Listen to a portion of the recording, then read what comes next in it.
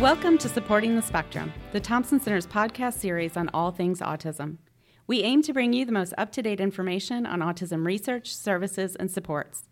I'm Gina Randolph, faculty in the Special Education Department at the University of Missouri's Thompson Center. In today's episode, we'll focus on the access to special services in the schools, and really more specifically on the evaluation process itself. That's the entry point to receiving services in the schools. With me today to share her knowledge is Kim Selders. Kim is a school psychologist by trade with over 16 years of experience. And I've known Kim personally. We've worked together across a couple of different contexts and for a number of years. So I know that she's so interested, and it has this vested interest really in increasing access to evaluations and services for underserved populations. She's worked as a school psychologist in both Missouri and California. She served as a director of disability services at a private college. And currently, she's an essential member of both our training and assessment specialist teams here at the Thompson Center. Kim, thank you so much for being with us today. Thanks. I'm excited to be here. Well, to start us off, I want to talk about the big picture. Learning to navigate the various systems to get access to services can be really overwhelming. In our last podcast episode, we talked about the diagnostic evaluations here at the clinic and kind of how to navigate those and what that looked like. So as a first step, can you start by telling us about the difference between the school-based evaluations and those clinical or medical diagnostic evaluations? Absolutely. I think that's probably one of the most common areas of confusion for families and folks out in the community is what is the difference between a clinical and a medical evaluation and diagnosis and what happens in the schools. And one kind of important point before I even dive into what each of those might entail is that they are pretty mutually exclusive, meaning that a diagnosis from a medical or clinical setting doesn't automatically mean that a child will have an eligibility for special ed under an autism category. And similarly, it's not required for the schools to have an evaluation done for a child with autism to get a medical diagnosis. So they do kind of function in separate ways. A clinical or a medical diagnosis is done by medical professionals, healthcare professionals. So typically that might include a clinical psychologist, perhaps a psychiatrist, a medical physician, and these take place in clinical settings, healthcare settings. And they are using the Diagnostic and Statistical Manual, at this point, 5th edition, to make determinations about whether the child meets criteria for a clinical diagnosis of autism. Most commonly, these evaluations occur over the course of a single day. They're relatively short in terms of how many days are included in that evaluation for a family to attend. And typically, a medical or a clinical evaluation occurs just once. So reevaluation for a child from a medical standpoint only happens when there is necessity for that reevaluation. The types of recommendations that a medical provider might provide tend to kind of run the gamut, could include school-based recommendations along with community setting, home setting, workplace settings, things like that. So school-based evaluations and eligibilities for autism occur and are overseen through special education law. Individuals with Disabilities Education Act oversees that process.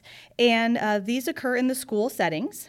It is usually a multidisciplinary team or an IEP team, evaluation team, who would do these assessments in the school setting. And the evaluation in a school occurs over a much longer period of time for a student. So typically it's about 60 days that the testing window is for students being evaluated. And reevaluation has to be considered every 3 years for kids who have special education eligibilities.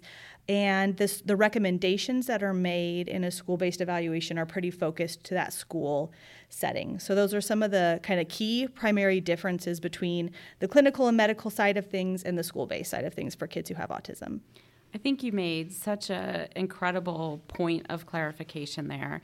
I know in working with families over the years, there's this assumption out there that the first step is I have to get my medical evaluation, and then once I get that, then the schools must give me services. And you're right, that's not the path, or that's not necessarily the path. So really helpful to understand that you can initiate, you can ask for, you can start the process of that school-based evaluation separate of the medical. You don't have to wait on a medical. Mm-hmm. But it's equally as important to understand that just having that medical-based diagnosis doesn't necessarily mean that you would qualify for school services. Mm-hmm. So just to take that point a step further, what is part of that eligibility for schools? So if schools can say, like, hey, I know that you have this medical diagnosis, but we're finding you're not eligible, how does that happen? What is the school's determination based on? Yeah, so the school criteria is based on the definition of autism. The IDEA has a federal definition that they provide, but each state can kind of produce their own definition and criteria as long as it sufficiently encompasses what the federal definition includes. And so that is sometimes why there might be kids who are eligible clinically, but not within the school setting. Additionally, schools are required to really consider whether the child's symptoms or disability significantly adversely affects the child's performance at school. And does that child require specialized instruction in order to kind of access curriculum in the school setting and be provided what they call a free appropriate public education? So in essence, the big bulk of the difference being to what extent that child's symptoms affect their performance at school, and that there's information through the evaluation that sufficiently shows the child needs some kind of special education or special services in the school setting. And I do want to make kind of an additional point about, we were talking about from the standpoint of families not having to wait to refer for a special education evaluation. And along those same lines, schools, if they suspect that a child does have a disability or does have autism in the schools cannot wait for a medical or a clinical diagnosis to happen. And so from both sides of that, you've got the parents can refer if they have a concern. Schools also have the responsibility to step up and say, hey, we know we have some concerns about this kiddo and we think that they might be on the spectrum. We have a responsibility to start that evaluation on our own, even though they may be on a wait list for an evaluation in a clinical or medical setting. So the responsibility does kind of go both ways with that. Yeah, that's a huge, important factor to consider there. So it sounds like from what you're saying that those school-based evaluations, they can be initiated either by the parents or school personnel. Is that accurate? Yes, that is accurate. So if a parent has a concern about their child, they can contact the school, either their principal or teacher or special education office at the district, and say, I want my child to be considered for a special education evaluation. So the parent could do that. Additionally, the classroom teacher could do that. Any adult in the school could do that and bring that concern forward. Some schools will have problem-solving teams that meet to discuss kids at the school and just kind of how they're progressing and when concerns come up. So some kids might be referred through a problem-solving team that is present in their schools. So there's a variety of ways, and professionals and parents can all make that initial referral for a consideration for testing to occur. Excellent. So just to help our families know that entry point, if a parent is listening and they are concerned, is there a particular person that they need to go to or a way that they need to ask and make this request? It kind of varies, school district to district. Your probably most direct line would be your district special education office or Office of Special Services, because they are the ones who oversee more kind of big picture, the evaluation for special education. I would recommend doing it in writing, and if you can. But I also think that connecting with the classroom teacher is a really good step first as well. So, you could contact your classroom teacher, talk to them about your concerns, and that teacher can take it forward, or you could make the referral yourself. But having that really first line open communication with the professionals in your child's own school not only is a great starting point for the point of referral, but also along the lines of just making sure that you are connected and everyone's on the same page about how your child is doing is really important along the entire time that your child's in school, as well as during the course of an evaluation consideration. Excellent. Okay, so let's keep moving this process along. So we're understanding the difference of kind of when to access either educational or medical evaluations, how to start that process. But once we're in the process, can you talk a little bit about what parents can expect? You talked about the expanded timeline. But that timeline, I mean, it sounds long if you're not in the schools to say, okay, I want this evaluation done, and you're going to take 60 days to do it.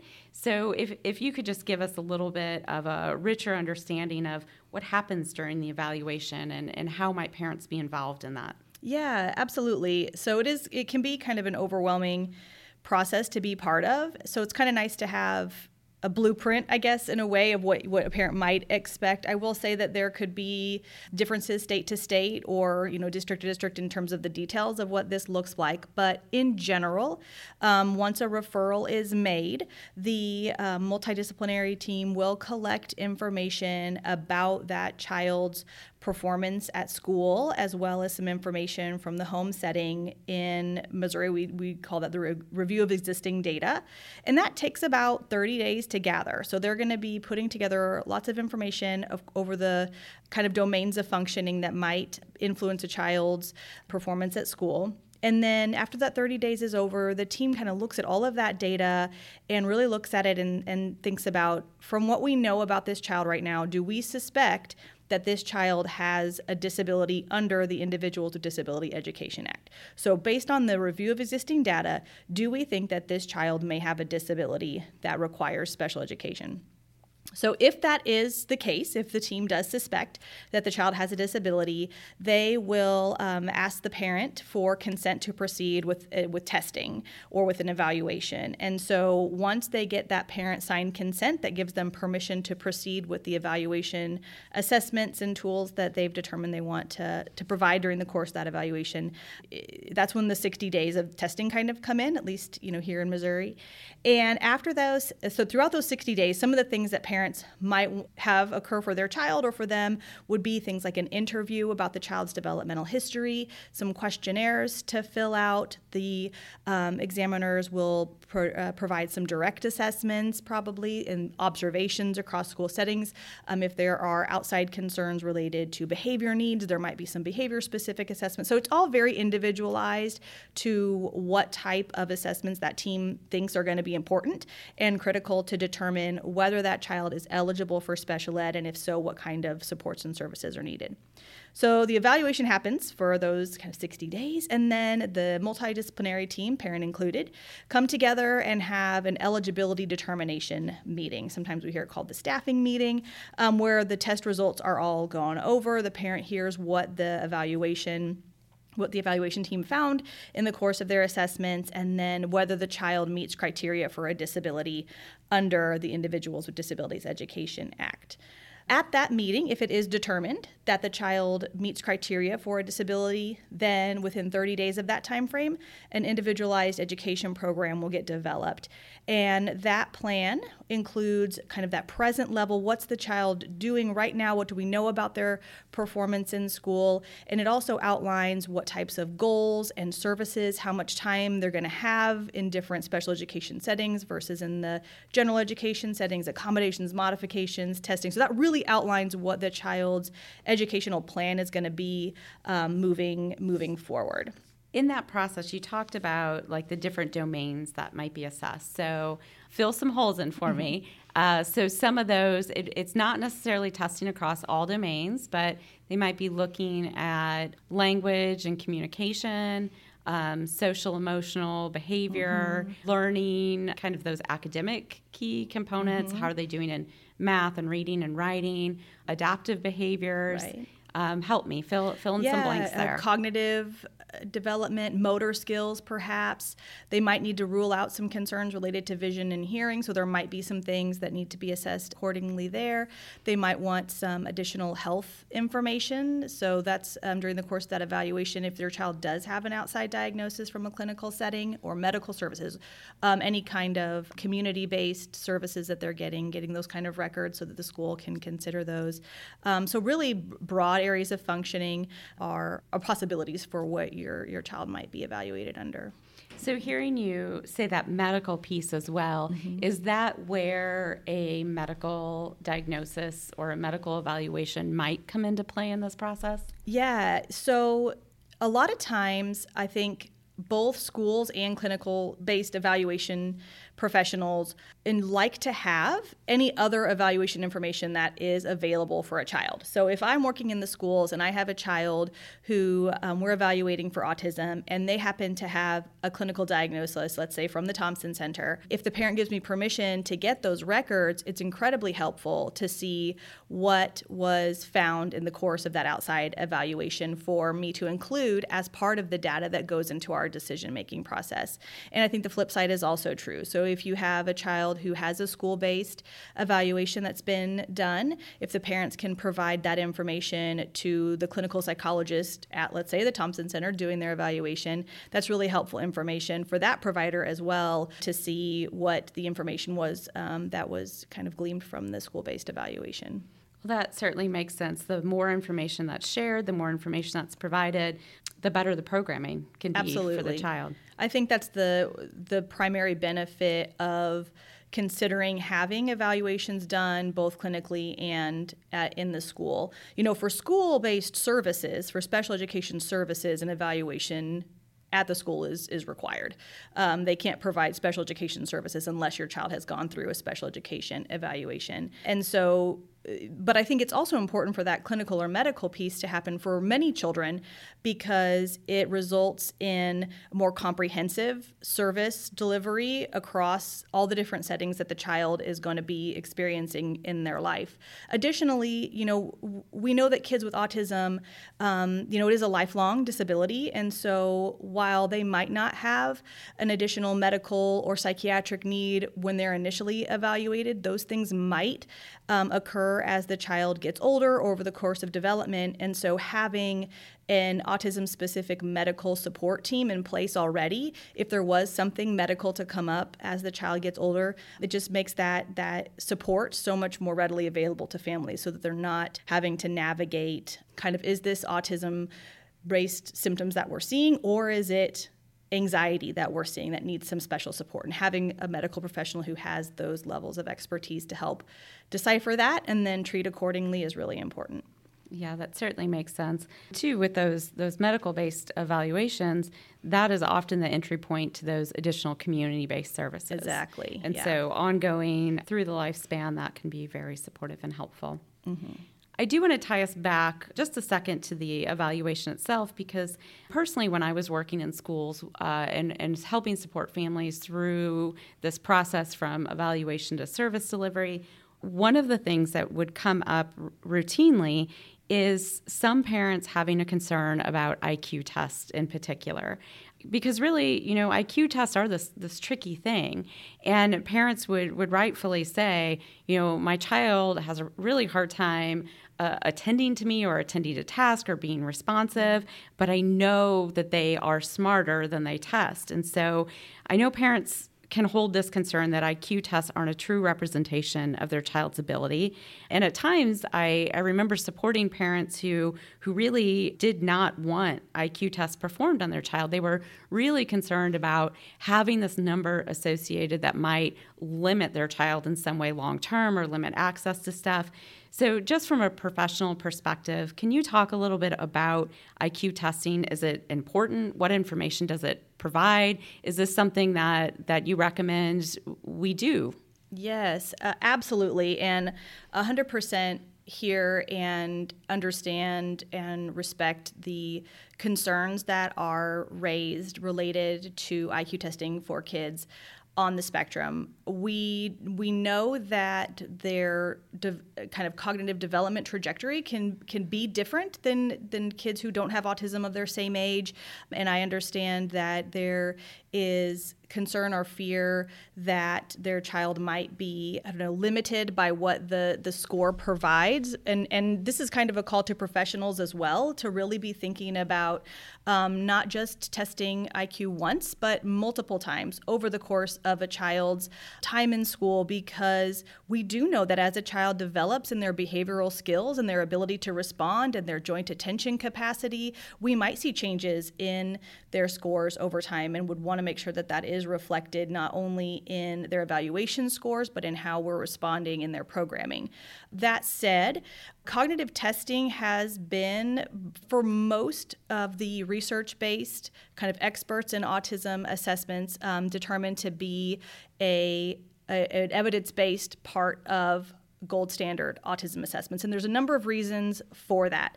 One of the most important ones for me and for those who have to make decisions about the child's skill set, we have to have a baseline to compare it to. And so cognitive testing gives the evaluation team or the professional a ballpark of where that child's overall developmental level is.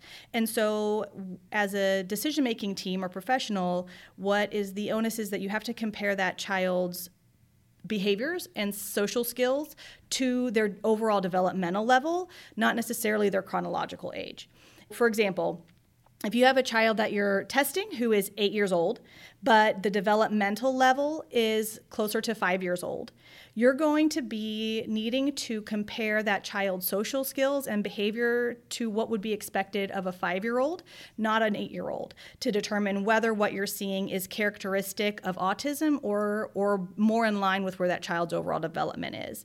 And along those same lines, cognitive testing is important to inform whether or not the child has a co-occurring intellectual disability that needs support and services as well. Moreover, IQ is highly predictive of long-term outcomes for kids on the spectrum, and so it's super helpful to have that information to help inform programming to ensure that the most comprehensive and appropriate supports are in place for kids. Thank you. When explained that way, it definitely sounds like a meaningful piece to the puzzle. And again, always tying back to that programming, because anything that we do on this front end, any information that we gather, any processes that are in place should really be leading to make sure that the kids have the most supportive plan possible in place. Absolutely. So sometimes it happens that parents disagree with the school-based evaluation one way or another. Sometimes they disagree because it looks different than the medical evaluation, and sometimes it's just, for whatever reason in general. So taking that next step, if that were to happen, well, I guess let me back this up, because I actually have two questions here. My first question is in thinking about, what if I've had a medical evaluation and my medical evaluation says my child has autism, but then I went to the schools and the school is saying, no, we're going to provide services for your child, but we're not going to serve your child for autism. So my first question, it really has a couple of facets to it. When this happens, one, what can parents do? And two, how can that happen? What are the factors that go into that? Yeah. So my ultimate point will be that we want to make sure that the child's needs are being served.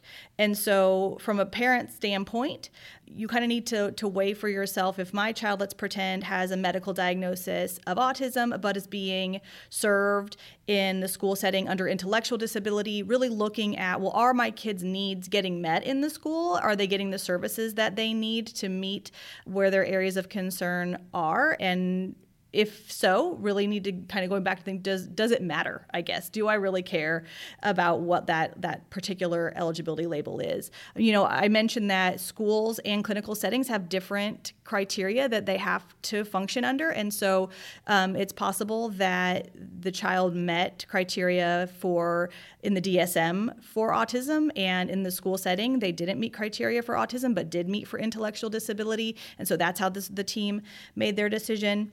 But ultimately, if you have questions or concerns or disagreements with the evaluation, either the process or what came out of it, my strongest recommendation would be to go back to your evaluation team and communicate with them about that. Most of the time, concerns and questions can get supported and fielded, and everyone gets on the same page just through your school-based evaluation team.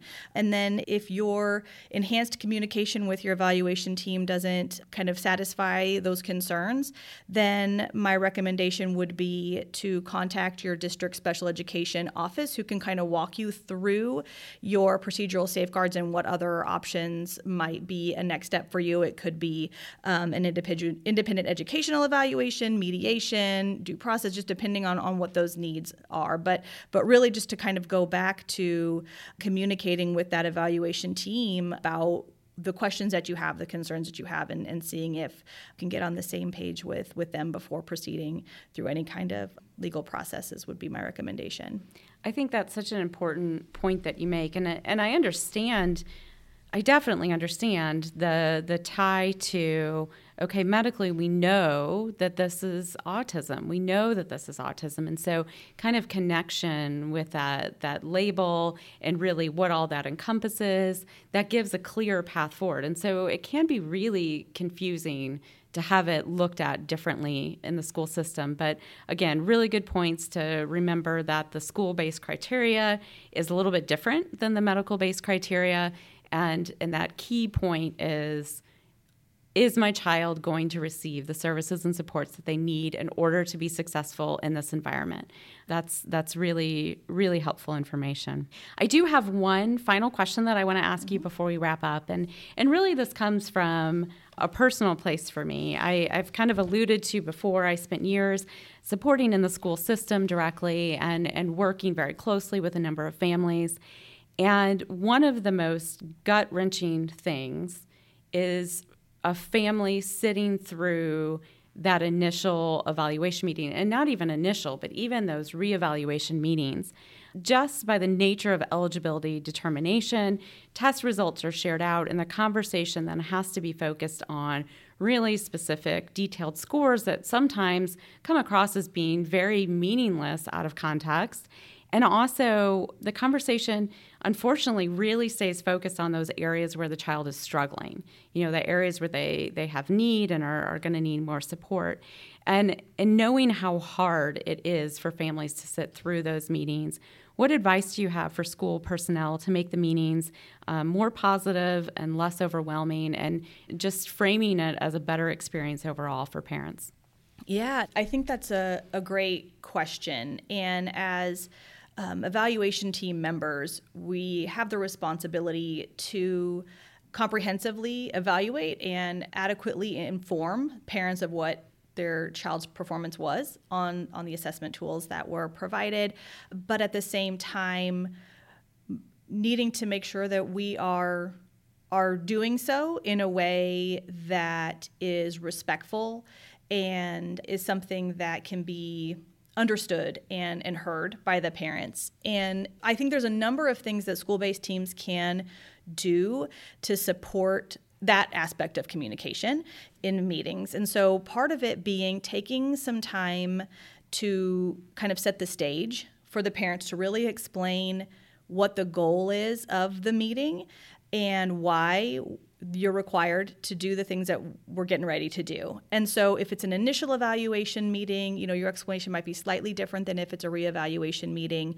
But, kind of setting the stage for we're here today to go over all of the assessment results, and we're required to compare your child's performance to kids of their same age to determine areas of concern and where they're struggling.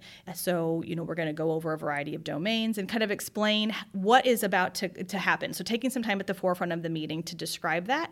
And then as going through the results, kind of thinking about how you can communicate sufficiently the information without having to necessarily go over every single subtest score within a rating scale or an assessment that was provided, taking some time before you go into that meeting to think about how to synthesize that information. So, for instance, on reevaluations of kids who have significant impairments, I would very often recommend saying something like, as you remember from what we described the meeting outset, it's going to be, we gave you the rating form about your child's daily living skills. And again, those are compared to kids of her same age who don't have disabilities. And so across those social skills, the daily living skills, self-care skills, she scored in the severely impaired range compared to children of her same age, and then highlighting some areas of growth from perhaps the last evaluation or an area of strength that has been identified by the teacher or by you. So really taking some time to think about how to synthesize results in a way that's meaningful without being overly repetitive, and then trying to highlight areas of strength within the evaluation. And I really think it's It's incredibly meaningful for families when you, especially if you've done some direct testing with the child, or you know the child, or you observed the child in a setting where you can show them something that you saw in their child that you loved. And I think it's so meaningful for parents who have kids that struggle to hear, you know what, your child is so amazing. He's the coolest kid I've seen. This is what he did when we were working together, and it just was the really, really cool thing that he did. Or I loved seeing how she raised her hand and contributed. Like, what a darling. She's so sweet. And making sure that you're really connecting with the parents about the child. And I think keeping the eye in this meeting in particular on the kiddo is really helpful, both for families and for educators, especially if there's going to be some points of potential hard stuff for families to hear, hard stuff for teachers to say. If you can really focus on the fact that everyone in that room that day is there to do what is best for that kid. And that's a good reminder for us as education professionals, as well as for the parents, to really kind of keep that perspective and that point of view, that even though there might not be the same view on the data or on the results, that everybody is there on behalf of that kiddo, and making sure to highlight strengths along with those areas of challenge. Thank you, Kim. That is such great advice. And yes, I second absolutely the importance of really also keeping a focus on those personal strengths and those traits to be celebrated, because it is so easy to get overwhelmed with the areas that need improvement as well. Thank you so much for sharing your knowledge and insight with us today. We hope that you've learned something from this episode, and please tune back in for more episodes from Supporting the Spectrum.